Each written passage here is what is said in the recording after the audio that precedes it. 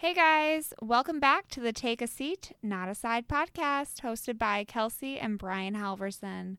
This is a couples podcast where we dive into all things pop culture with our own special twist. Let's get started.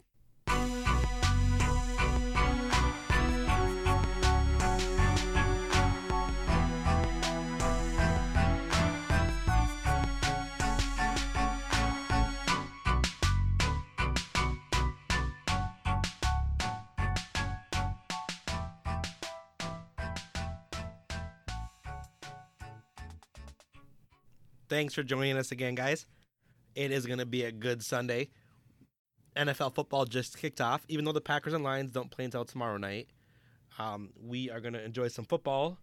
I am sitting here drinking a Green 19, the IPA from Titletown Brewery. And I am drinking, shockingly for me, the Bent Tuba Oktoberfest. These are both beers that Jed talks about quite a bit in the interview you're about to hear. We actually just picked up 6-packs from the liquor store in West Bend, and they have Titletown as, I don't know if it's their brewery of the month or what, but they have 4 of their beers out on shelves, and if you buy 2 6-packs, you get a free pint glass. So we are here drinking out of pint glasses from Titletown Brewery. I had to explain to the cashier that I wasn't a crazed super fan since I was wearing my Titletown Brewery t-shirt. Little awkward. As everyone knows, I'm not a huge fan of IPAs, but we talked about the tour last week, and this is the beer that we drank fresh out of the filter before it was even canned last week. And while I don't love IPAs, I love nostalgia, and this just kind of brings me back there. So Kelsey and I are going to sip on these drinks, watch some football, and hopefully you guys enjoy the interview. Okay, so as we said before, we are now sitting in the Titletown Brewing building in Green Bay, Wisconsin, and we are joined by Jed Petrie. He is the brewmaster here at Titletown Brewing. Jed, you want to say hi? Hey, it's great to have you guys here today. Are we technically in Green Bay? Yep, yeah, we're in Green Bay right now. Technically the Broadway district. I'm very bad with directions, so. So are you the only brewmaster here? At Titletown, yeah, that's what we have. A couple different people in the brewery, but I just kind of do more of the recipe and the ordering and everything like that. But the cool thing is that at a brewery this size, you're going to do a lot of different stuff. So like in the last 2 days, I've gotten to sit in on a marketing meeting and make root beer and stock coolers and just kind of everything. So it's as much as the brewing and the recipe writing is sometimes the most fun part or the best part. There's a lot of stuff involved in it. So Root beer? Yeah, we actually make our own root beer here. We have been for 20-something years now, and we actually use our founder's grandma's old recipe for making the root beer. So it's a pretty popular Snowcap root beer. I think we're going to have to try that today, too. Oh, for sure. Oh, definitely. So what got you into brewing?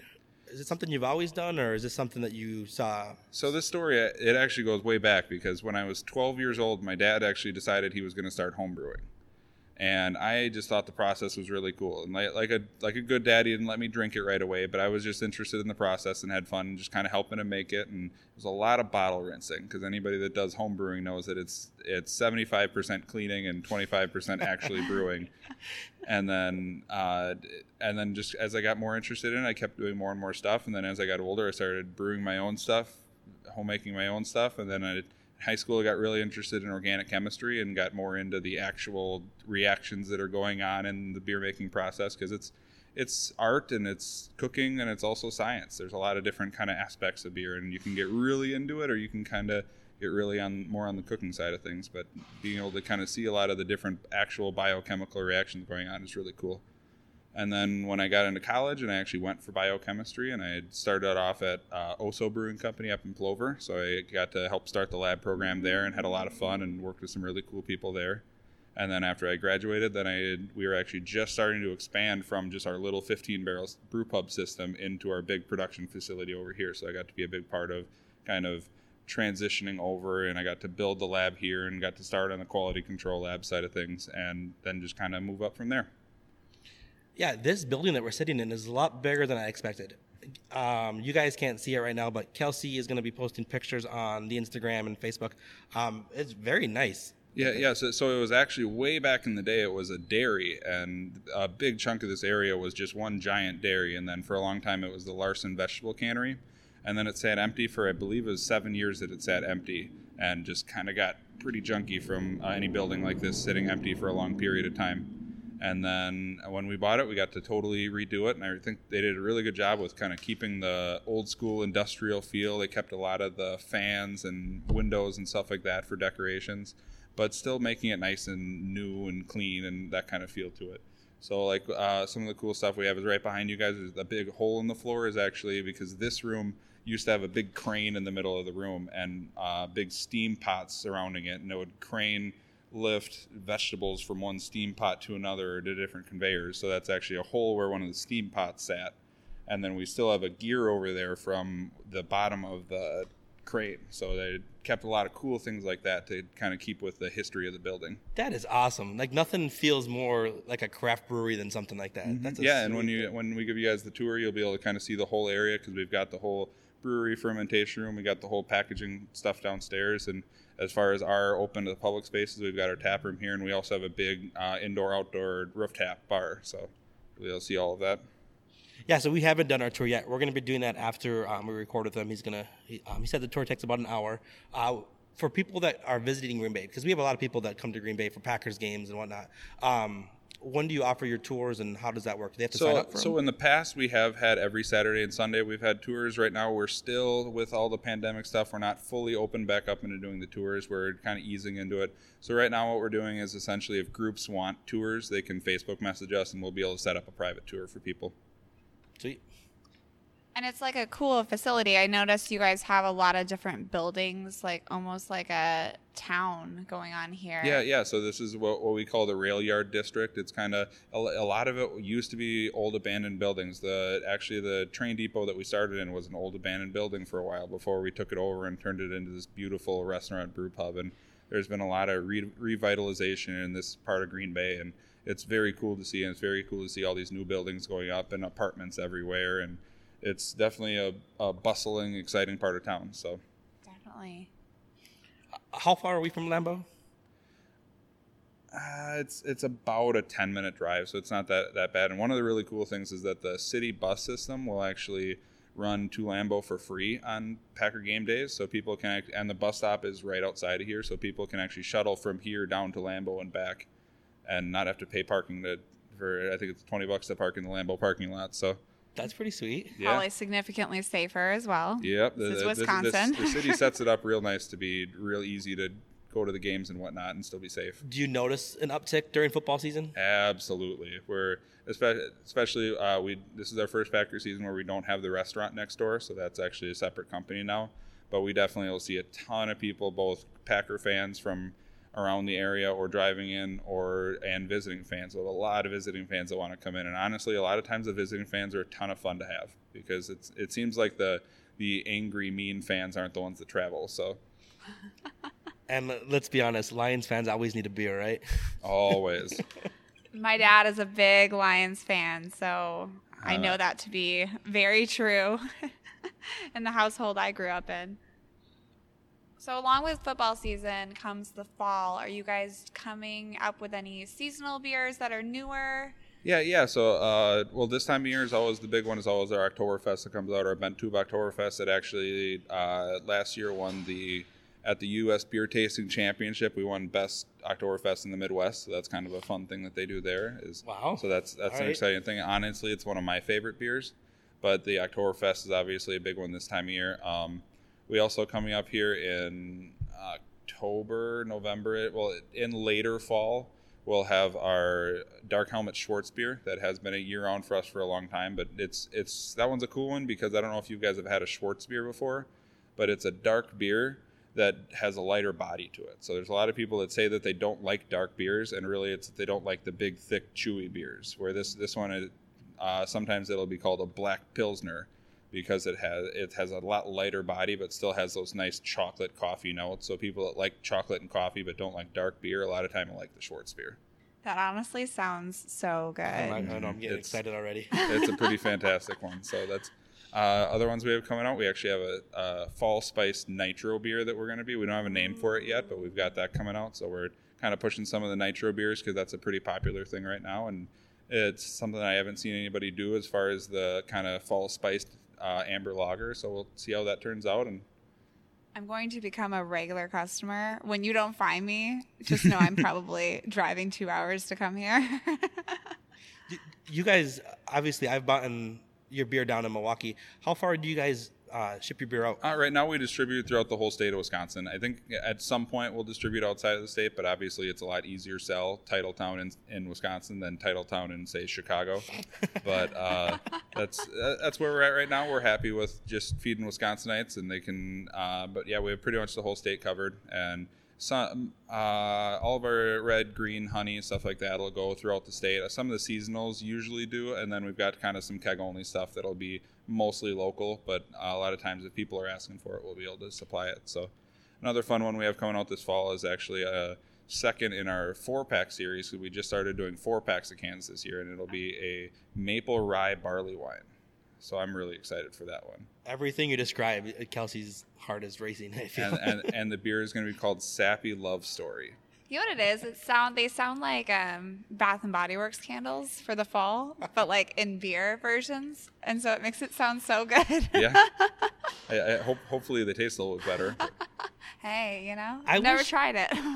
I wish more craft beer companies would do 4-packs, because I feel like I could drink a 6-pack of light beer pretty easy, but if I just want to relax, like I don't need 6. Well, I honestly, it's less beers available. A lot of times if people are doing 4-packs, that's actually a real blowing up popular part of the industry is doing 4-packs, but it's basically doing 4-packs for the higher alcohol, bigger beers, so that you're not buying a whole 6-pack of a 10% barley wine. You're just buying a 4-pack of it. Like the first one we did was for our 9.5% Imperial IPA. We did in 4-packs. So, do you bottle and can here too?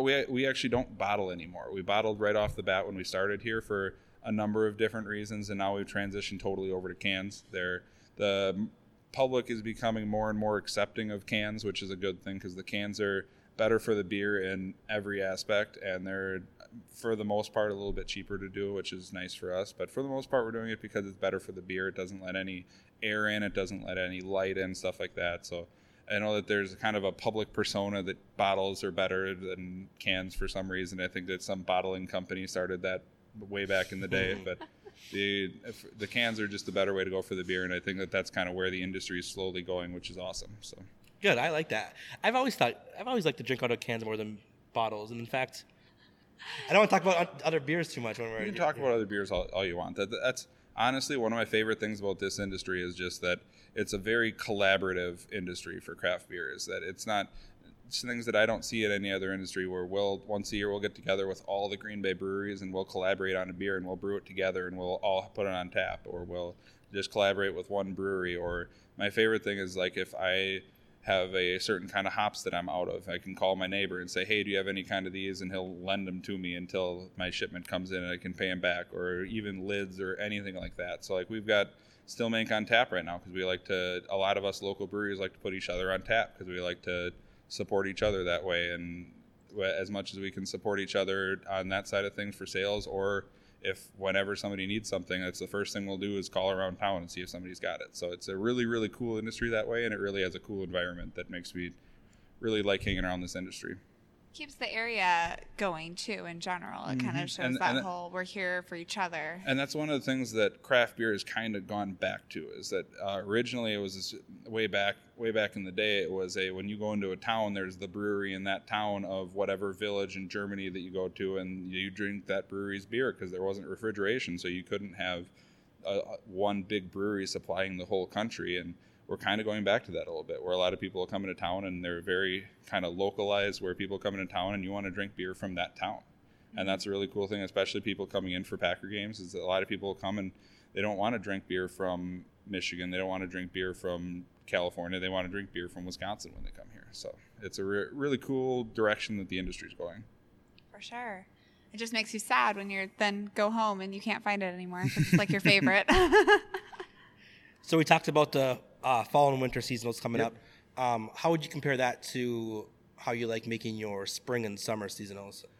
Well, a lot of times, like when I first started, I refused to acknowledge this because I was a dark beer person. I like drinking dark beer year round. It's like it's 95 degrees, give me a nice stout. But that's not how the majority of people work. And honestly, you look at sales, and it definitely agrees with that. That people in the middle of summer, they want something light, they want something crisp, they want something that they can drink 6 of out on a boat. They don't want a big 10% imperial stout, so that they'll have that as kind of a warmer during the winter or a sharing beer during the winter kind of thing. So that's why our summer seasonal was a cranberry kolsch, because it's something that's very light beer, very drinkable, very crisp. You could pour back a couple of them and still be in good shape. And then as it gets later in the year, you're doing more of the spiced, more of the darker, more of the mapley, more of the barrel aged, that kind of stuff.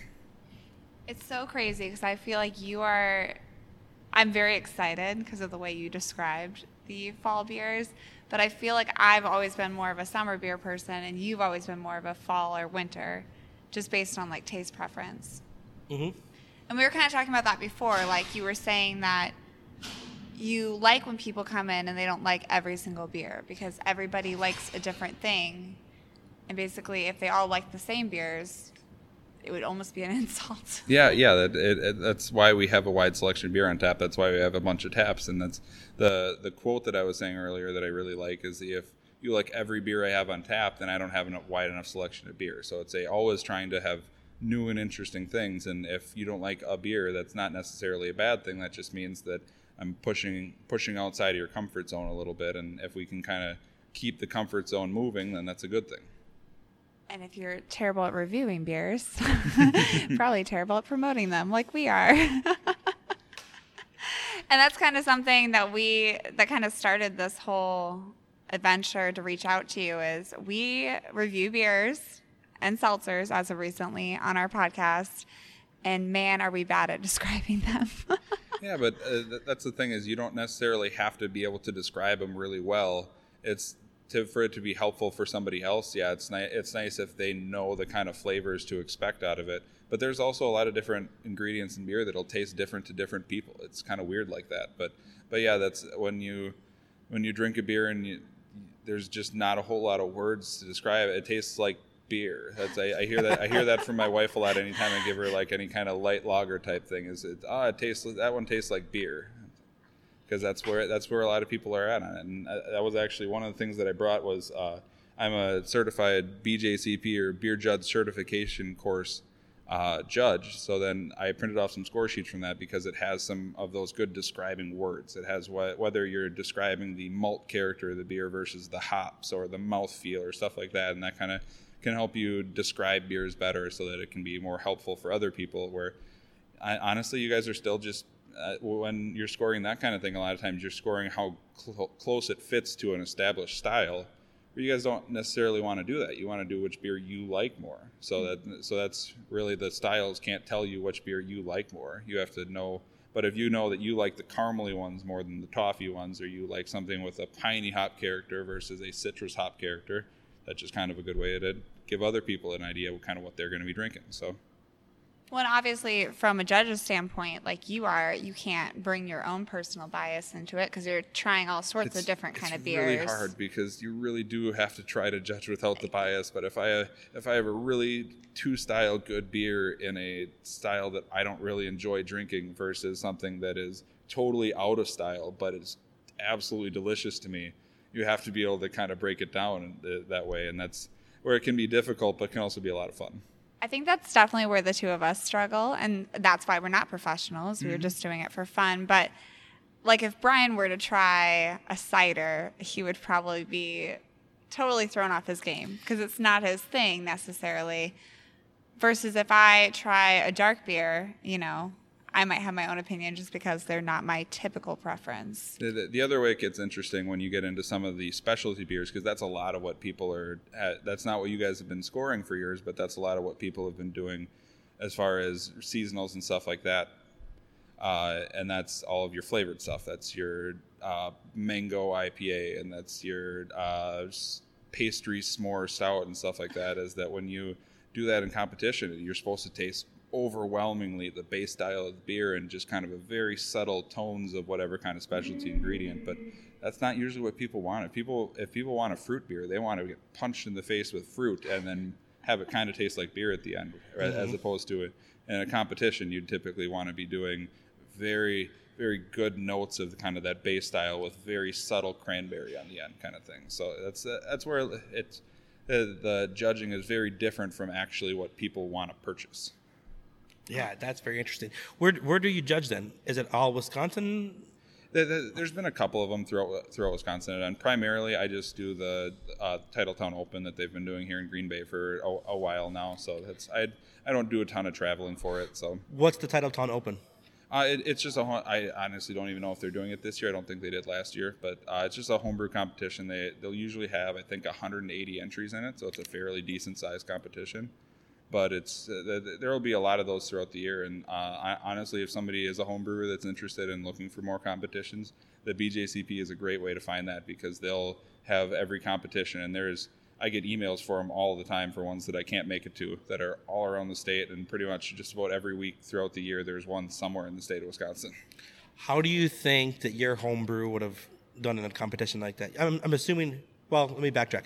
Did you ever enter your homebrew into a competition like that? I did. So my dad and I entered a lot in the Calumet County Fair. That's just the county that I grew up in, and we had a lot of fun going there and everything. And I entered a couple times in the Titletown Open. The best I ever did was second, so that was an exciting thing. Out of 180 beers, I took second. But I also haven't brewed at home since my kid was born, because that takes a lot of time away that normally would have been brewing. So that's it kind of takes that away. It also, when I'm brewing a lot here, that kind of takes away a little bit of the need to brew at home. But that's something I'll probably get back into at some point. That's awesome, man. Hey, so you still second out of 180 is fantastic. So you still brew at home sometimes for fun, even though you're brewing here for work?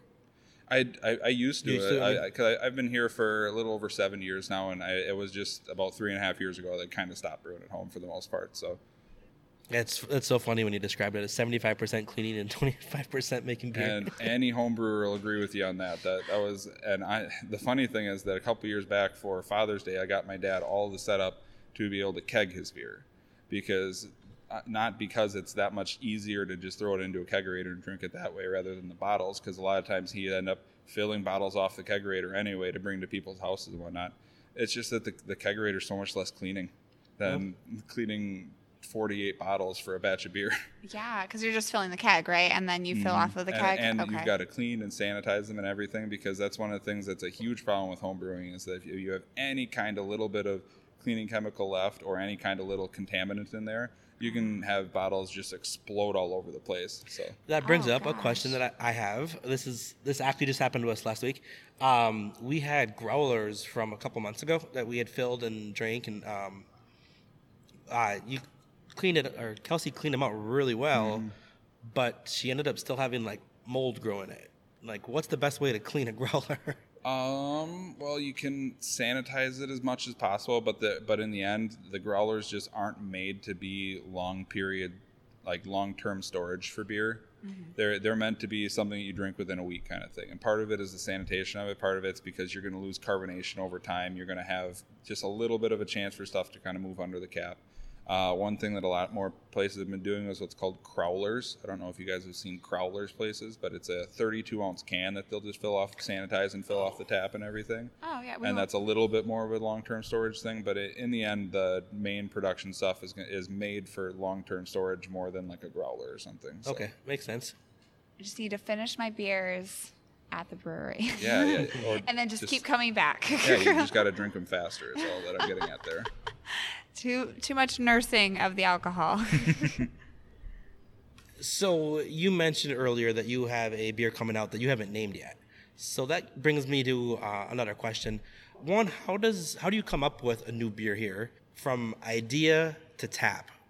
I'm sure there's a lot of stuff that goes on. And there's a lot of stuff that goes on, and sometimes there's a very kind of established order of the things of how you want to do it, and sometimes you just kind of deviate from that a little bit, and it's not always the same. So sometimes we'll say, hey, we need this kind of beer, or we need it to fit this kind of category.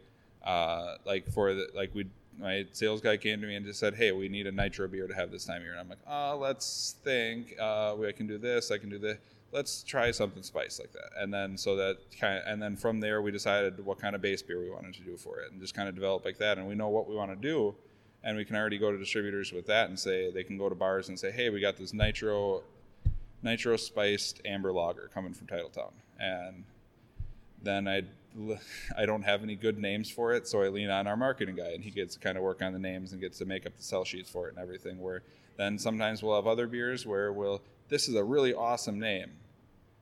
Let's do that. What kind of beer could we do and call it that? So sometimes you can kind of work backwards, and sometimes sometimes you'll have seasonal beers that you brew the same beer every year, and you don't have to worry about it, and it's a lot easier. And so, like I said, sometimes it's a cool kind of beer that you want to make, and you got to worry about it. Sometimes it's a really cool label design that you thought of, and then you have to sit down with a couple people and say, all right, what kind of beer could we do that could work with that label, and what kind of name would we want for it, so you can kind of start at any of the corners and kind of work in from there. And there's not really a right way to do it, but it's a process, and it's definitely a lot more on the creative side of things than just making the recipe. But would you say it's more fun or more stressful to come up with the new beer? For me, the coming up with the beer that I want to make is fun, and making it is fun. Coming up with a name and label design and stuff like that is usually stressful. Ones like the Sappy Love Story is just fun, because that was something where we started off with a couple different ideas for it, and just kind of had a couple different routes, and then one guy peeps in with, hey, what if we tried something like this? And then my wife was actually the one that came up with Sappy Love Story for the name. And what we actually went with for it was that the label on it is meant to kind of look like a cheesy romance novel, except kind of a maple syrup version of a cheesy romance novel. So that should be a lot of fun. And that was one of those where I spent way too long working on the description of this beer, but it was a lot of fun to do. So, do you come up with the descriptions on the can? A lot of times it's kind of a mix between me and our marketing guy and our sales guy and stuff like that, because I know how to describe beer, but they know how to make it sound like you want to drink it. So those aren't always the same thing. I was going to say, I could see how the naming or the design part could be really stressful, because when you're staring at a wall of beer, you have to want to be able to grab that one and be interested in that one. So the description and the label and the name and stuff are going to encourage that first buy, and that's the harder part, where making good beer that makes people want to buy it again is kind of the easy part. So we were talking about the Johnny Blood earlier. Yep. There's a cool story behind that, right? I don't know how much of it is true and how much of it is legend about Johnny Blood McNally, but we know that he was a Packer player back in the day, and that he's in the Packer Hall of Fame and everything like that. I think he's in the NFL Hall of Fame too, but he was just a great running back in the day, but he also took in a lot of alcohol in his time, and there's a lot of different stories about him missing the train to games and stuff like that, which back in the day it was a lot different situation than it is now. And obviously the NFL wasn't quite the huge industry that it is now, but you hear a lot of different just stories, and again, you don't know what's true and what's legend, but it's still kind of fun to talk about the guy anyway. So I'm assuming that beer's been around for a while, right? Yeah, we've been making that one for a long time now. So, and then the Green 19, also that's part of Aaron Rodgers' cadence or something, or I'm not going to confirm or deny that it has anything to do with Aaron Rodgers. But conspiracy theories. The Irish Red, one of the cool things is a couple of years ago we actually took second in its category at the Great American Beer Festival, which is the largest beer competition in the world. So that was a very cool accomplishment that one got. And then of our ones that we packaged, the Boathouse Pilsner also that got gold medal at it a while ago. So just being able to kind of have some of our beers that not only do we like them and do people like them, but they actually are really two style and can really do well in competitions, and huge competitions on top of that. You've used that phrase twice now, two style. What do you mean? What's two style? Well, when I say two style, that means that there's established flavors and aromas and mouthfeel and everything for what an Irish style red is supposed to be, okay, or to what a Bohemian style Pilsner is supposed to be.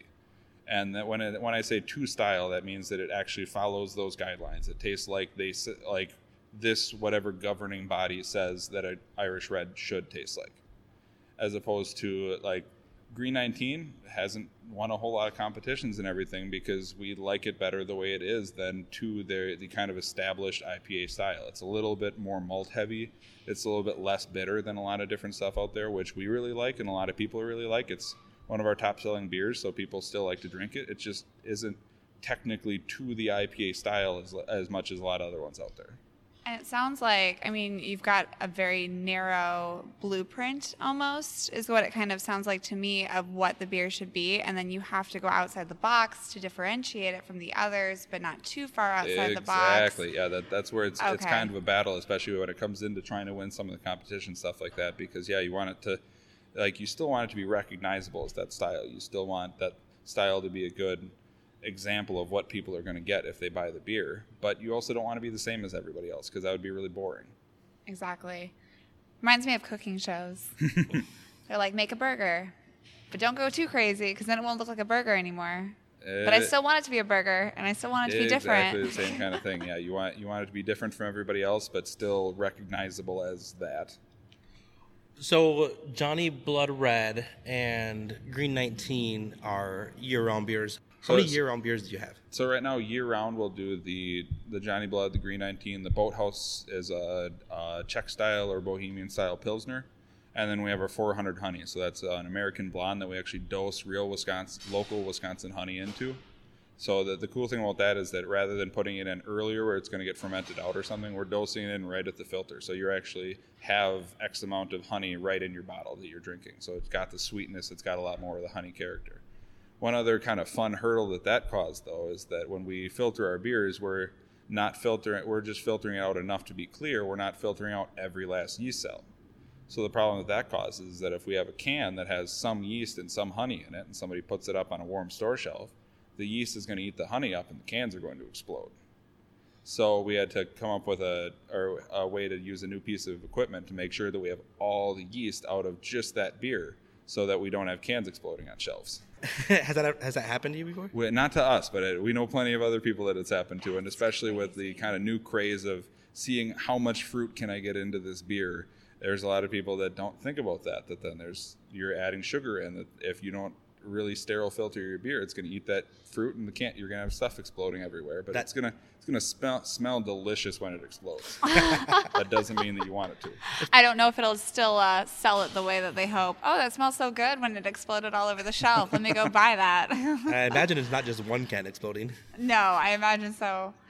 I think it's interesting, too. I mean, you already mentioned this, but all the science that goes into beer is just crazy. Like I said, it's a crazy blend of marketing and science and cooking and art and everything kind of mixed together. And you really have to be good at some level at all of them, because you can try to cook it as well as you can. But if you don't follow the exact science for it, you're probably going to end up with something weird. I tell people this all the time on the tours, that we have the first step of the brewing process for us is the mash mixer, where we're actually mixing the crushed up grain with our brewing salts and with water, which sounds really simple. But if you don't get just the right temperature and pH on it, then you don't get the right enzymatic activity, you don't get the sugars broken down into the right chemicals, or broken down into the right molecules, and suddenly you have something that the yeast can't ferment, and you just end up with this sticky, sugary, gross, non-alcoholic mess at the end. So it's like I said, it's parts of a lot of different things, but you've got to kind of be good at all of them. I mean, one misstep and you have exploding cans or weird tasting, sappy, unalcoholic mess. And one of the things that comes way more into it as far as the homebrew judging type thing than what you guys are doing, where you're taking commercial beers like that. But on the score sheets here, I don't know if you guys want to look at them now or not. Oh, for sure. They actually have off flavors on there. So if you look at kind of the list on the side there's all different off flavors, and it'll talk about what it tastes like. And then it also sometimes talks about what you do wrong that makes it taste like that, which isn't as big of a deal for commercial beers, because commercial beers usually know what they're doing well enough to not have those flavors going on. But it's still interesting to kind of be able to see what you could do wrong and how you could do everything right except this one step, and all of a sudden your beer tastes like green apple and rotten green beans. Or light struck, similar to the aroma of a skunk. Yeah, that's a fun one that I've done. We've done some quality tasting, like panels, where we actually bring in a bunch of people and do tastings. And one of the fun ones that I always did is if you think about all the different bottles and growlers and stuff out there that are green or clear, is the reason, part of why you want the darker bottles is so you don't get light in there. And what I did is I took our Boathouse Pilsner, I took a amber growler and a clear growler and put them out in the sun for 15 minutes.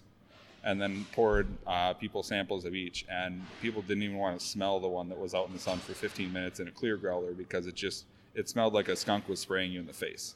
Because you actually have compounds in the hops that when they get hit by light turn into the same chemical that a skunk produces. And that's why sometimes like your Heinekens and your Becks and stuff like that are in those lighter bottles will have some of that character from having that clear bottle. It's so crazy. So again, on the science side of things. So yeah. Well, and it's crazy reading some of these that you were talking about, like vegetal, cooked, canned, or rotten vegetable aroma and flavor. Like, can you imagine? There's a new one for our podcast. Am I saying that even right? Vegetal? No, that's right. And that's DMS is the one that can kind of do that. And that's an interesting one because if you ever try Rolling Rock, they're one that I will actually purposely keep the DMS in their beer because that's kind of their house flavor, and it tastes like cream corn. And so if you ever try Rolling Rock, it tastes like cream corn, and there's actually a compound that's produced in the brewing process that most people try to get out, and they purposely will seal it in because that's kind of their house flavor. There's other places that'll have diacetyl as one on there that I find absolutely disgusting when I drink it, but it tastes like butter. It's actually produced and used as a fake butter flavoring on a lot of stuff. But it's produced naturally during the fermentation process and then used up naturally. But if you do something wrong and it doesn't get used up in time, then you've got a beer that tastes like butter. And some people that sounds exciting for, and some people it sounds real gross. But there's some places that'll have that in a lot of their beers, and then that's kind of their house flavor, and people expect that from them. And if it's not there, people are like, "Whoa, where'd this go?" Even though it's technically an off flavor. You just pretend like it was on purpose. We wanted the beer to taste like buttered popcorn. That's so interesting. So it's an off flavor, but it's their brand, so they just stick with it. Exactly, and in the end, if it sells the beer and people enjoy it, who's to say it's an off flavor? I've equated that to like what people refer to weeds. If something's meant to be there, it's not a weed, even if it's a dandelion. And if it's not supposed to be there, then most people call it a weed. Huh. And I'm assuming that's kind of where you can get yourself into trouble with judging, is if you are leaning on one of those off flavors. Is that what you were saying?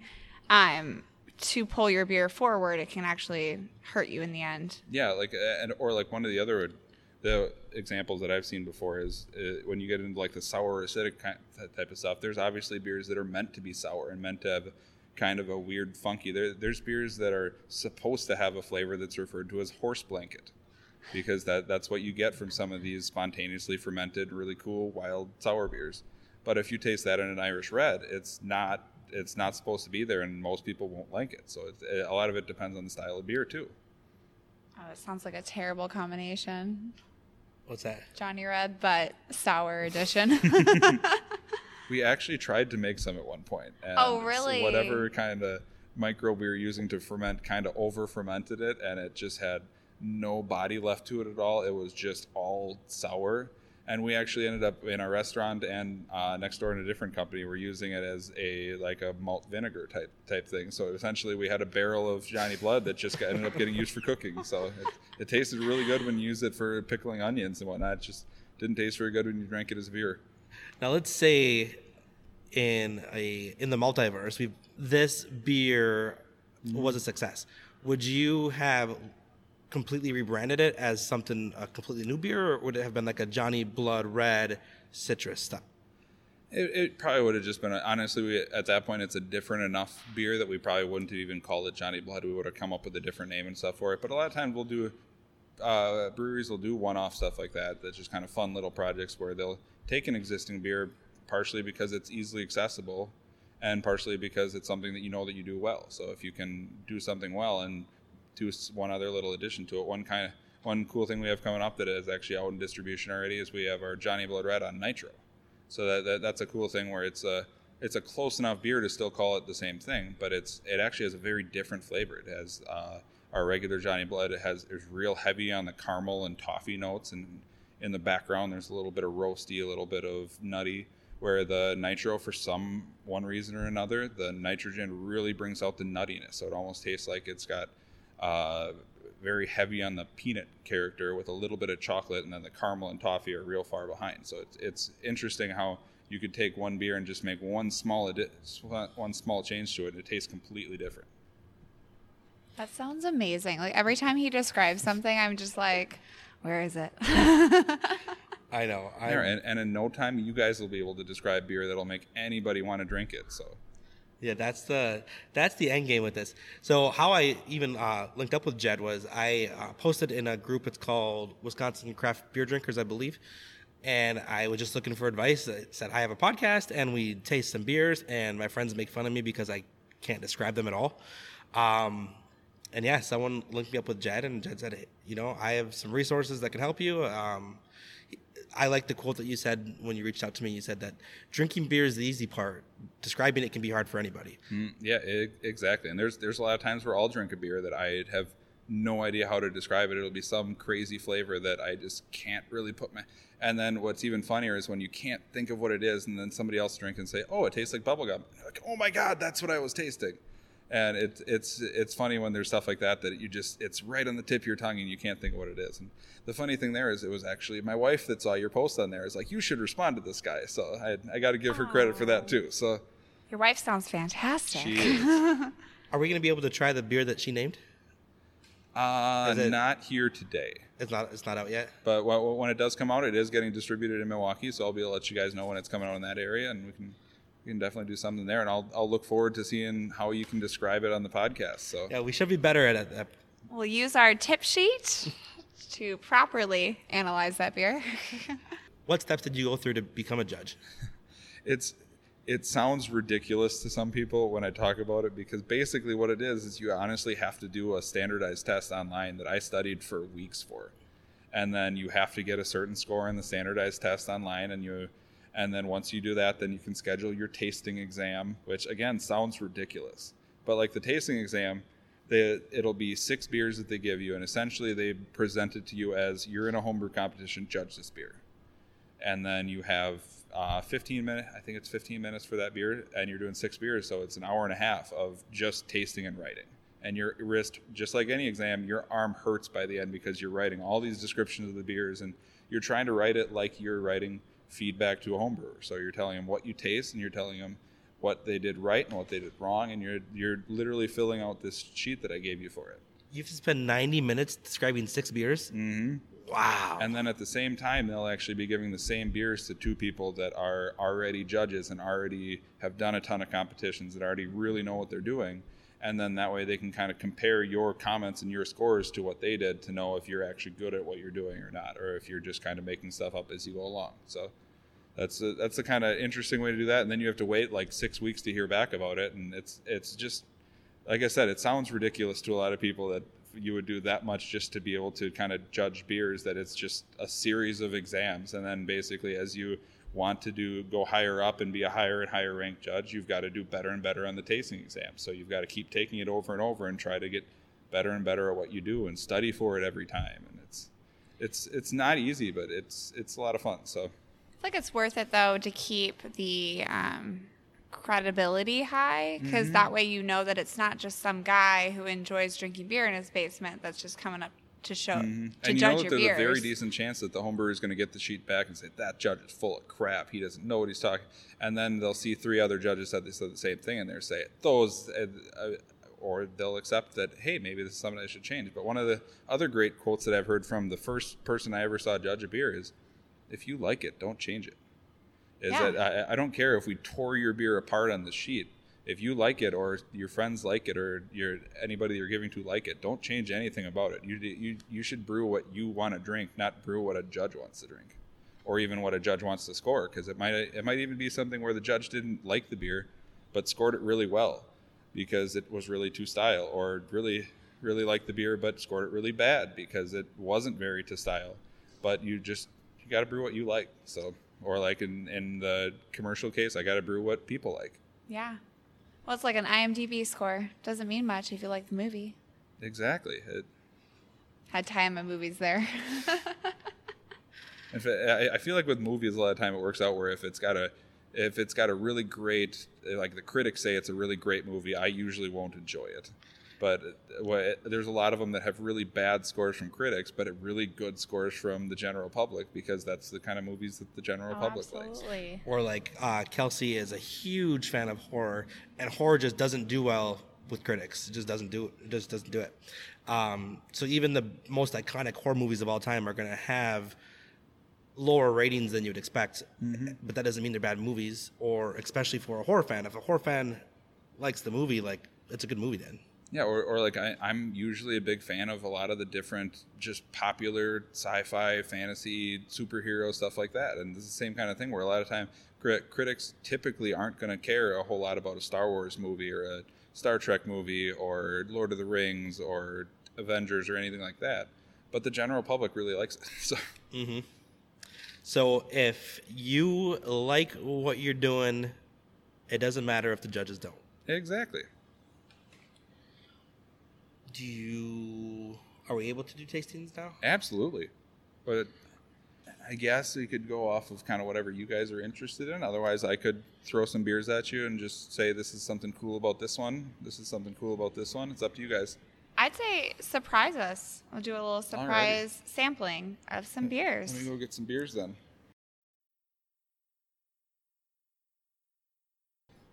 All right, so now we are moving on to the tasting part of this, and we have 4 beers lined up here that we're going to try, and Kelsey and I might try to describe it the way we usually would, and we're going to get some better tips on how a beer judge would describe it. And let me tell you guys, off of looks alone, these beers look fantastic. I cannot wait. And I have to let you guys know, even though Brian is not a fan of my ASMR can opening, some people are. So I will be doing that today. Thank you so much. Even though we are drinking out of 8-ounce flight glasses, Jed was kind enough to supply Kelsey with a can that she can open into the mic. Alrighty, so where do we want to start? Alrighty, so the first one we're going to drink here, we're going to go left to right here. So a lot of times when you do competition and stuff, you're going to go from the lightest flavors to the boldest flavors. I kind of just wanted to highlight certain things here, so we'll just go left to right and give her our best. So the first one here is our Peachful Bliss. Oh, your board's flipped around. You know your directions, so it's just flipped around.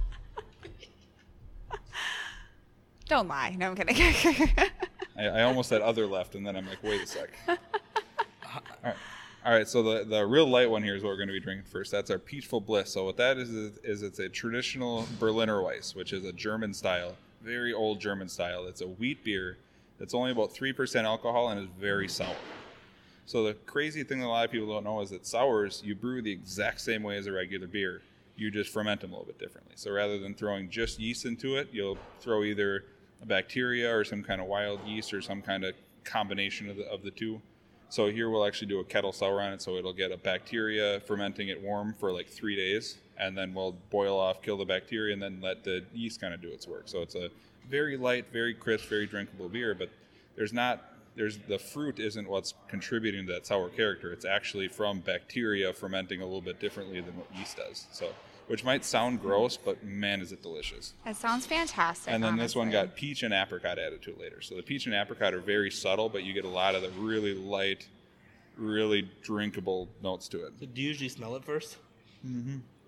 So if you look on the sheet there, it actually has the main things when you're scoring a beer is going to be aroma, appearance, flavor, mouthfeel, and just kind of the overall impression. So usually if I'm judging, I'm going to be smelling it first. See, I have no idea how to describe that smell. Did you smell it? Like almost a vinegar smell? That's what I was thinking. Yeah, Unless I'm crazy. It's like a sour or a tart kind of character you get from it. Or almost lemonade-y is what I would get from this one. So yeah, when you drink it, it's not everybody likes sours. Or the way my dad will put it is people don't like sours yet, because if you drink the right ones, you drink enough, eventually you might like them. But it's not everybody's cup of tea, but it's a To me, it's just very refreshing. It's a very refreshing beer, and it's a very low alcohol beer. This is if you want to sober up from some of the bigger ones, you could drink this beer to kind of sober up a little bit. I was going to say crisp, refreshing, like a little bit of like that back kick of sour, but not too crazy. You don't think so? So like a lot of the people that don't usually like beer or let them drink seltzers and ciders and stuff like that, a lot of times they like sour beers. My wife doesn't really like beer a whole lot, but she likes to drink a lot of the sour beers. See, the sour like really kicks me. You said you don't really. It's like a. I think I may be more used to sours, maybe, just because I do frequent them. So maybe that's part of it. But I really wish that people could see the look on your face while you're drinking this beer. And I don't mean to be insulting. Like, no, that's I told you. If you like all the beers, then I'm not trying hard enough. So you don't have to like the beer. It's something that's out there. It's something that a lot of people like, and it's something that I would encourage people that don't usually like beer but do like ciders and stuff like that to try some sours, try some Berliner Weisses, try some stuff like that they might like. I do like that you're able to see his face because I had him try matcha tea on the podcast once, and nobody could see his face, but it was probably one of the most disgusting things he ever consumed. That's one of those where, being the Instagram person, you might have to just be ready with the camera when you try something you think he's going to make a weird face, and suddenly your Instagram is just him like making all sorts of weird faces, drinking weird things. So that's the whole Instagram, nothing else. Nothing else, just his faces. That's very good. I could easily finish a couple of those. You also don't have to finish it if you don't want to. I will finish it for you if you like. Deal. I will let you finish this because I feel like you're not going to want to finish the next one. All right. So the next one is going to be a total 180 from the first beer. The next one is called Cool Beans. So the next one is it's a milk stout or a sweet stout, and what that is basically you'll brew a stout and then you'll add in lactose, just straight up lactose sugar into it. So that's why I asked if you guys could drink milk, because it has about the same amount of lactose in it as milk. And the reason for adding that in is because the sugar that'll help add more body and add more sweetness to the beer, but it's something that yeast can't ferment. So they're not going to ferment it out, so it's going to stay in there. So you're still going to have that sweetness. You're still going to have that creaminess to it after the yeast ferments it. And then we also actually did cold brew coffee in it from a local coffee shop. So that was kind of a fun thing that we did with that. So that sounds fantastic. I was going to say, this really smells like coffee. I feel like this is going to nail everything I want in mouthfeel, aroma, flavor. Yeah, so this is a good one to talk about mouthfeel versus the other one. The other one had a very light, crisp mouthfeel. There wasn't a whole lot there, where this one's going to be a lot creamier, a lot more full, a little bit lighter on the carbonation, but a lot more just full-bodied. So there's some words that you can really use to sound like you know what you're talking about, is full-bodied and light-bodied when you're talking about the beer. So definitely full-bodied. No, this isn't a nitro, is it? Nope, that's not a nitro. So that all that creaminess is coming from that lactose. That's awesome. It's very good. It leaves a little bit of that after taste of like a little bit of bitterness, but not too bitter. Kind of like, I mean, like you said, like a cold brew coffee would. What's the name of this beer? That's Cool Beans. Cool Beans. This is delicious. Yeah, that one we don't actually have a whole lot left of, but I'm glad I had it just because it's a cool example of kind of some of the different mouthfeels and different fun ingredients you can do. And Kavarna is actually the name of the coffee shop that we worked with on that. That's just down the street from us, that we used actually the same coffee and everything that they use for their cold brew. So, and I really like seeing the beer like lace my glass like that. Is that part of the appearance? That's definitely part of the appearance. Another part of the appearance is head retention, because the head should stay on the beer for a while. Mm-hmm. And you can see that some of them are worse than others. So like the sour, you kind of see the head go away real quick. That's a tradition. Mm-hmm. That's a normal thing to see with sours because of the acidity. A lot of times they don't keep the head retention for as long. But that's actually something that you're going to look at for the appearance of the beer. Another thing is that if it's entered as a stout and it looks like this, or it looks like a lighter one, then you know that that's also going to get knocked off on the appearance. Or if you have a Berliner Weiss that's an amber color, that's going to get knocked off on the appearance because that's not what it's supposed to look like. So that's kind of where the appearance can come into play there. It can also be if it looks real chunky in a style that should be crystal clear, that's not how it's supposed to be. Or if you have something where the color of the head is the wrong color, that's something that you could knock points off of if you're scoring it. So, do you know what the alcohol content is in these? Yeah, the Berliner is about 3%. The Cool Beans is about 6%.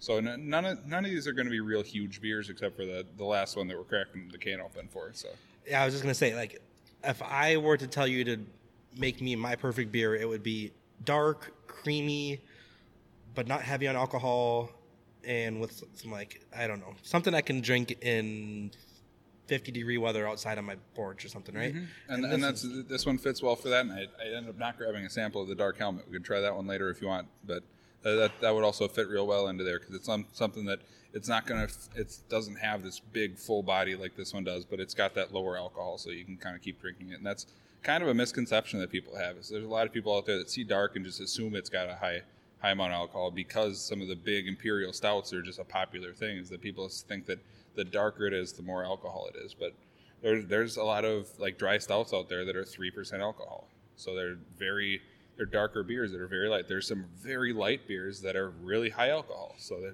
the color has nothing to do with the amount of alcohol in it. So I'm telling you, I can still feel the creaminess in my mouth, and I haven't taken a drink in 45 seconds. Mm-hmm. Oh, for sure. No, that one's good. Yeah, there's definitely cool stuff you can do like that. So the next one is I told the guys on the canning line for this one that if I had to pick one alcoholic beverage, and that's the only alcoholic beverage I could drink for the rest of my life, it would be this beer. This is our Bent Tube Oktoberfest. So I don't say that because it's my favorite beer. I say that because it's so versatile. It's something that the Oktoberfest style is good out on a boat in the middle of the summer. It's good during the fall when kind of things are starting to cool down. It's good sitting around a fire during the winter. It's very versatile. But I'm also I'm a lot more of a fan of malt in beer than hops. I know there's a lot of people that are crazy about hops. I still enjoy hops a lot, but I'm a real sucker for a good malt profile. And to me, this is one of those where you don't have any weird body playing into it. You don't have any weird off flavors. You don't have any special ingredients. A lot of times the way that you're going to describe an Oktoberfest is going to be bready. So you're going to taste a lot of bread or a lot of toast kind of stuff. You might get a little bit of like a nutty. You might get a little bit of like almost like a spicy. And that's actually the German hops. Anytime that you have like a German style, it's going to have a little bit of that spicy character to it, and that's from the hops. I'm not much of like an Oktoberfest style person. I really like this. You know what? It almost smelled like apple juice to me. Yeah. I know that sounds weird, that's definitely something that you can get from that. And that's kind of some of that hop character mixing with some of the just natural acidity of the beer. But I can definitely get, I think you were saying like a nutty flavor. Mm-hmm. Oh, for sure. Yeah, the primary flavor you're going to get is basically like bread or toast. Okay. But there's a lot of different things that you can taste in it. And to me, it's a very drinkable, very easy drinking beer, but also a very complex beer. There's a lot of cool stuff happening with it, too. And that's one of the nice things about it, because I know I have two uncles that's all they drink is exclusively Michelob Ultra. And this time of year, they will put down the Michelob Ultra and pick up the Bent Tuba because they. Oh, wow, really? It's a good beer for people that only usually drink domestics because it's very drinkable and it's very easy. It's very easy to put a couple of them back if you really want to, but there's still a lot to appreciate if you really are looking for complexities in the beer. I just laughed into my beer on that Michelob Ultra comment. It's funny because we do Facebook Lives every once in a while, yep. And we did a blind light beer taste contest, just the two of us, and we what do we have, 6 light beers I think, and Michelob Ultra took last place. So. Oh yeah, that's not surprising. That's to me, the blind tastings are always fun like that, just because that you can say that you like this beer over this one till you're blue in the face, but if somebody actually gives you 2 glasses and you like have to pick which one you like more, then that's you're really put on the spot, and you really have to say it. You know if you really like it more, or if you just like don't like the concept of that beer. We actually did that with because we both really like Diet Coke, so we did that with Diet Colas, with Diet Coke, Diet Pepsi, Pepsi Zero, Coke Zero, and we were insulting Diet Right. I don't know if you Mm-hmm. ever had it. And we were like dragging it beforehand and ended up winning. Yeah, that's always the best, and stuff works out like that. The other fun thing that you guys could do at some point if you really want, that we've done in our quality control panels, is what's called triangular testing. So at that point, what we'll do is we'll put 3 glasses in front of somebody, and 2 of them are exactly the same thing, and one of them is something just slightly different. I like it already. And that way you try to see if you can pick out the odd one out. And I'll tell you what, you really get in your head when you're trying to, like, you'll all of a sudden you'll think they're all the same thing, or you'll think they're all 3 different things, or you could really mess with somebody and make them all the same thing or all 3 different things. But like a placebo. we would have a lot of, because let's say we're going to make a small ingredient change. If we make that small ingredient change and do a triangular test in front of 10 people and everybody can taste the odd one out, that means it's a substantial change. It's something that we really need to look into. Or if we think that there's an off flavor in a beer and we do that and we have 10 people try it and only 2 people can pick the right one out, that says that it's not an off flavor that's really affecting a lot of people. It's not something that a lot of people really notice. But like I was talking about the kind of skunky Pilsner before, that's what I did for it, is I just did a triangular test. Guess what? Every single person could tell the difference between the one that was in the amber growler and the one that was in the clear growler. So that's kind of a cool thing that you can do that way, and that's a good way to kind of also hone in your skills and see what you're actually tasting. And if you can actually pick out odd things in a beer, is when you've got 3 of them in front of you and you have to try to pick out which one's different. When you're doing this, what are you serving them in? Are you serving them in glasses like this? I'll usually do glasses like that, or I'll try to do them in like an opaque glass so that they can't use the color or the haziness or whatever to it. But if you're doing a lot of times if you're doing that, they're going to be the same color anyway, so it's not a big deal. But yeah, we'll just do sample glasses like this. And honestly, usually I'll serve them on trays like this and just have 1, 2, 3, 4, or 1, 2, 3, and you try to tell me which number you think is different. Mm-hmm. Very cool. Yeah, there's a lot more science to it than a lot of people realize. So the last one here is our Cranadale Gold. So that's the one I was kind of telling you guys about that you sounded very excited about. This is a German style Kolsch that we've been brewing for a long time, and a Kolsch is a cool style because it kind of has a different yeast profile. It's kind of a mix. It's a German style, but it's kind of a mix between an ale and a lager. So it's got kind of qualities of both. But this is the one where we just decided instead of Cannondale Gold, we were going to make Cranadale Gold and throw in a bunch of cranberries. So I'm so excited, but I'm mostly excited to see Brian's reaction. It has a distinct smell to it, but I, again, do not know what that smell is. That is so good. Oh, you see, that doesn't hit me like the sour did. yeah, so this one isn't a sour style. The other one was a sour style with fruit in it. This one is not a sour style. It's kind of going to be like a mix between like a light American lager and a good amber or a American blonde kind of thing. But so it's going to have kind of qualities of both. But overall, it's going to be a really light, drinkable, kind of fluffy beer, but not sour at all. Where all the sour that this gets is from the cranberry, so it's not an intense sour. It's okay, I was gonna say I do just a taste little some bit sour. of puckering from the cranberries. So I got it. That's very good. Very refreshing, like you've said. I think that's the perfect word for it. and that's usually what we're going for a summer beer like that. It's just something that's going to be refreshing. It looks way heavier or thicker than it actually is. And the funny thing with that is I was talking about the sterile filtering earlier with the honey. This one, the way that we did the fruit is that we actually did sterile filter it, and then we put cranberry juice right into it. So all of that haziness is actually from the cranberry juice, and a lot of it's actually pulp from the cranberry juice. It's crazy you noticed that too, because I was literally going to say the same thing. Like, it looks like a different beer than how it tastes. Yes. I kind of feel the same about the Oktoberfest style beer. Like, it looks like it's going to be more... I don't even know how to describe it. It looks more like an amber. It looks like you're going to taste it and Exactly. you're going to overwhelmingly taste caramel, or it's going to be more bitter. That's one of the things that I think really push a lot of people off of amber style beers is the American amber style, because the American amber style is a lot more bitter, and it's a lot more hops than people really realize. And I think that's people overall are finding out that they don't like their beer super overwhelmingly bitter. They want to taste other stuff and have bitter just kind of there as a helper, as opposed to back 10 years ago when people thought the more bitter the beer was, the cooler it was, and you aren't cool unless you drink a super bitter beer. And I'm glad that we've kind of gotten away from that. But I'm glad that you do that here, because like I've seen craft breweries where they really push the IPA and hops. Like you have I'm not just saying this because we're here with them, but your selection is way more diverse, I feel. Yeah, and we work really hard. Like I told you before, we work really hard at having a diverse selection.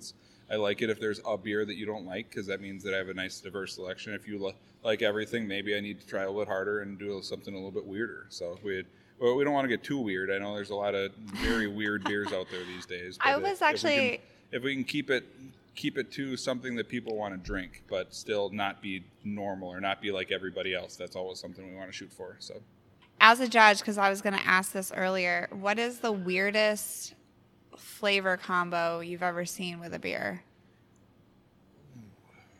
Or what's one that sticks out in your mind, I guess I should say. I know there's two of them that stick out in my mind. And neither one of them I would call as weird or a flavor combo per se. But one of them we actually, while we were judging it, referred to as the kitchen sink. Because somebody made an imperial stout that I think it was a bourbon, honey, maple, graham cracker, marshmallow stout or something like that, which is where the industry is moving these days, is how many things can you cram into one beer. But they did a really good job with it. You could none of them really overlapped. You could really taste all of them separately, and they went together well, and it can be done really well. And I've had beers like that where it is overwhelmingly one and you can't really taste anything but that one flavor, or it'll be overwhelmingly a very fake extracty kind of flavor. But people have gotten really good at making beers like that and still doing a good blend between all of them. And then another one that I didn't actually drink it, I just saw it, was in the homebrew competition. Somebody brought in that they actually called it the Romulan Ale, and literally just used corn syrup, fermented out corn syrup, and blue food coloring. And it's not a great thing to drink, but I'm sure they had a lot of fun. Just like I was saying, looking at I'm sure they had a lot of fun looking at people's faces when they drank it. So. Oh my gosh! Did you have to drink it? No, that one I was actually just helping with. I wasn't actually judging that one, so I could sit back and laugh at the faces that people made. But the judges were obligated to drink it. I think most of them, I think they ended up disqualifying it, but most of them just drank it just because they were really curious. Because homebrewers are always curious. They're always curious what kind of weird things they can do and what it'll end up tasting like. And I'm sure that they were just glad somebody else tried it so that they could see what it tasted like, and then probably immediately spit it out. We bring water to the beer competition. Lemon-infused water. So you said your Oktoberfest is the one beer that you would pick to drink for the rest of your life if you could pick one beer. And I'm going to guess that this is the question that you get asked more than anything, but what is your favorite beer here? Honestly, I do get asked that a lot. And a lot of times the way that I'll answer is that just like any parent, that beers are my kids. And there's certain ones that you like better than others most of the time. Certain ones that are just kind of irritating at that moment, so you like a different one better. But for the most part, I tend to gravitate towards the sours and the big barrel-aged stuff. But Ventuva is one of my favorite that we package. But depending on what we have on tap, I really like our Imperial IPA that we've got right now. I like that style of beer sometimes, but it fluctuates a lot. There's not one certain beer that is always and every my favorite beer that we make. So. You know. All right, so the last one to taste here. I'm curious to see what you guys are going to like of this, because that is an Imperial IPA. So it's a lot of hops, but it's a lot of tropical fruity kind of hops, and it is 9.5% alcohol. So it's a big beer, and you're going to get that, and you're also going to get a lot of hops. So I'm curious how you guys are going to think of it. Mostly that was just your beer to crack open into the mic. Speaking of faces, look at her face when you give her a can to open. Yeah, she's very, very excited. I would just like to state that Brian hates it, but I have gotten multiple compliments on this addition to the podcast. So that means if people don't like it, they need to do a better job at telling you that they don't like it too. So clean. You even not get a my nice best, echo in the tap but not my it. worst. Yeah, you guys can't. I don't think you guys are going to be able to hear it, but Should we just that rang out nicely in the room. Ooh, Kelsey missed. Kelsey's not a professional. I want to drink Pouring out of a can into a glass. Kelsey has no head on her beer. Yeah, see, that's the way you're supposed to do it. So A vigorous pour. can I drink it out of here? You guys are done with this? That is one thing I'll let you know. I don't see you guys on your snow if you're pouring them into glasses or if you're drinking them right out of the can, but you're gonna get a lot more character out of the beer if you do pour it into a glass than drink it out of the can. Oh, really? I'd say we go between. The aromat or the vigorous pour like that is going to bring out some of the aromatics. It's going to help with the head, but it's also the fact that drinking out of the can totally takes out the nose. It takes out the aroma that you're going to get from it, which a lot of the way that we perceive things is from the aroma. So that's The can is really just meant to be a storage vessel. You're not supposed to drink it out of the can. So. 1 year bartending at Applebee's, a lifetime of tap beer. Look at the difference in the pours. I don't know that ASMR is going to be in there. Okay, so I get the hops right away, but it also has like a smooth aftertaste to me. I was going to say, same thing. Yeah. So that's part of the malt bill of it, is kind of built to have that smooth aftertaste to it, and the hops, it does get double dry hopped, and there's just a ridiculous amount of hops that go into this beer. But that's a big thing is it's not super bitter. Even for an Imperial IPA, there's a lot of them where people just attack it with bitterness, and this is meant to really highlight the mostly Citra and Amarillo hops, which are some very popular, very fruity hops, and just kind of highlighting that. And then also you get some of the kind of the alcohol warmness after from it too. So everything always sounds amazing the way he describes it. Like, he could describe a Miller Lite to me, and I'd be like, pour it up. Let's do this. And honestly, a lot of beers like that, there's things that they do really well. Like one of the other guys that used to work here, I always commented about that, about how he'd find really fresh Miller Lite sometimes, and he would drink the heck out of it, because places like that do a really good job at making the exact same beer every time. They're very repeatable. They're very consistent. And if you can get it fresh, a lot of times it can be a refreshing thing. Not every beer has to be crazy hoppy. Not every beer has to be something that you break down and guess what kind of malt they used in it, kind of thing. Some beers can just be beer. So there's a big brewery in Michigan called Bell's, and they release a Oberon every spring, every summer. And every year the Oberon is different per se. And I can't pick it out, but a lot of the diehard Oberon fans will be like, oh, this year's batch is such and such and such. And this year's batch is... I don't know how much of that is realistic.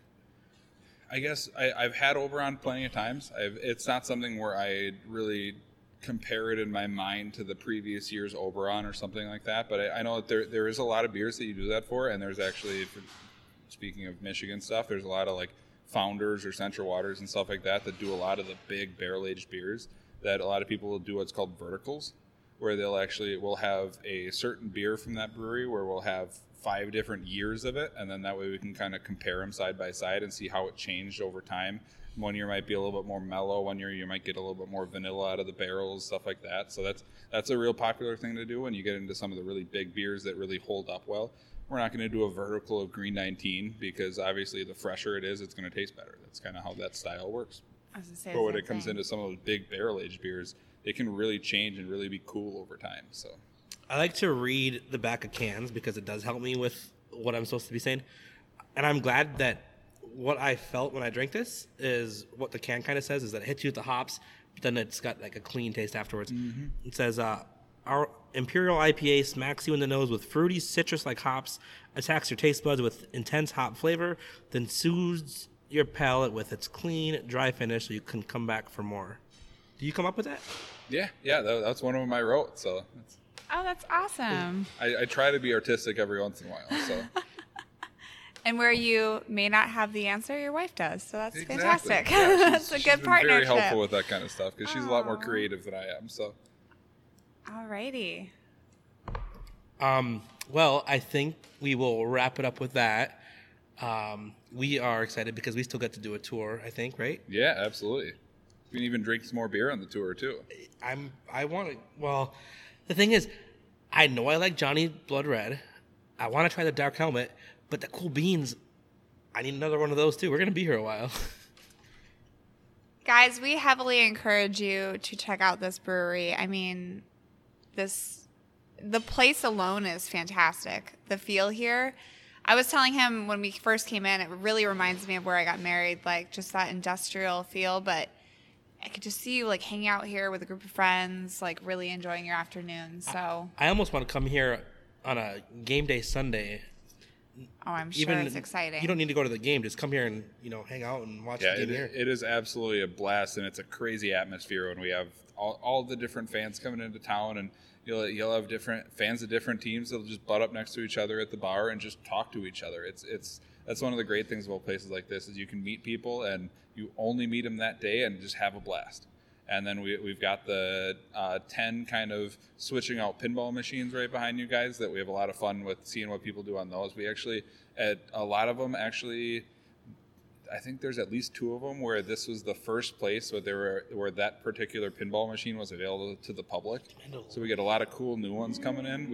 There's a Hot Wheels one that at one point we had the world record scored on that machine, which is just crazy to think of. And we don't even know who it was. The score just showed up, and we were like trying to reach out on our Facebook to find out who it was. And no one claimed it? Nobody claimed. We even offered free beer to whoever did it. And they must not look at Facebook, but we. Oh, he's right here. Just kidding. It's really cool to be able to see. And we have groups that come in and just drink beer and play pinball. It's really cool. Or just drink beer and we set up bags in the tap room and play cornhole, and it's a lot of fun. So up on the rooftop, we've got kind of an indoor-outdoor type thing, and we'll have bands set up in the outdoor part. So they're on the fourth floor, and just behind the band is just downtown Green Bay and the river and everything. It's absolutely beautiful. No, so I did notice the pinball machines, but now that you say that, there's a Mandalorian pinball machine, which, as our fans know, that just came out 2 years ago. There's a Walking Dead machine. Like, these machines have to be like really new. There's actually a local guy that just collects a ton of them and just switches them out to keep them kind of fresh, and we'll have certain ones that he just feels like he wants to play in for a while, and he'll set it up, and he owns a local business, so every once in a while, like once every other day, he'll just come in with some guys and they'll just play pinball for a little bit and head out, and it's really cool to see. And he's got a nice mix of kind of really vintage like 60s pinball, and then some we've got Star Trek one from the 90s, and then a bunch of other really new ones. There's an Oktoberfest one that's really cool and really popular. So we have a lot of fun with the pinball. What an awesome atmosphere. That is so cool. I wish that we had something like this in Jackson, Wisconsin, but we don't. And you can't go wrong with Tekken 3 up, too. So, yeah, it's definitely a lot of fun. You want to mention the positions to job openings? Yeah, so which ones are open? We just wanted to give a shout out in case there is anybody. Yeah. So we are looking to kind of expand our sales force, because that's something we are trying to push our beer as much as we can into the rest of the state. We're actually hiring a sales rep in the Madison and Milwaukee area right now. So we're kind of looking for somebody that's living down there that can kind of go out to accounts and give out samples and talk to people and be able to work with their distributors down there. And a lot of it's working events and going and basically just sitting in a liquor store pouring samples for people and talking about beer. So it's a really cool job, because you can literally get paid to just drink beer and talk about beer most of your day. It's hard work, because it's a lot of legwork too, of kind of following up with leads and whatnot. But it's definitely a cool thing to be able to go out and sell beer to people. So definitely, if you guys have a passion for it, I mean, we definitely would heavily encourage it. Fantastic brewery. So if Jed is any representation of the rest of his team, you guys would have a blast working in a position like that. And I know that a lot of my friends in Milwaukee have marketing backgrounds, so this might be right up your alley. So check their Facebook out. You can just search Titletown Brewing on Facebook, and there's a bunch of info on there. So we would like to thank Jed one more time for having us up here, and we are going to take our tour now. Yeah, and thank you guys for taking the trip up here. It's been fantastic having you. all right. Bye, guys. Thank you.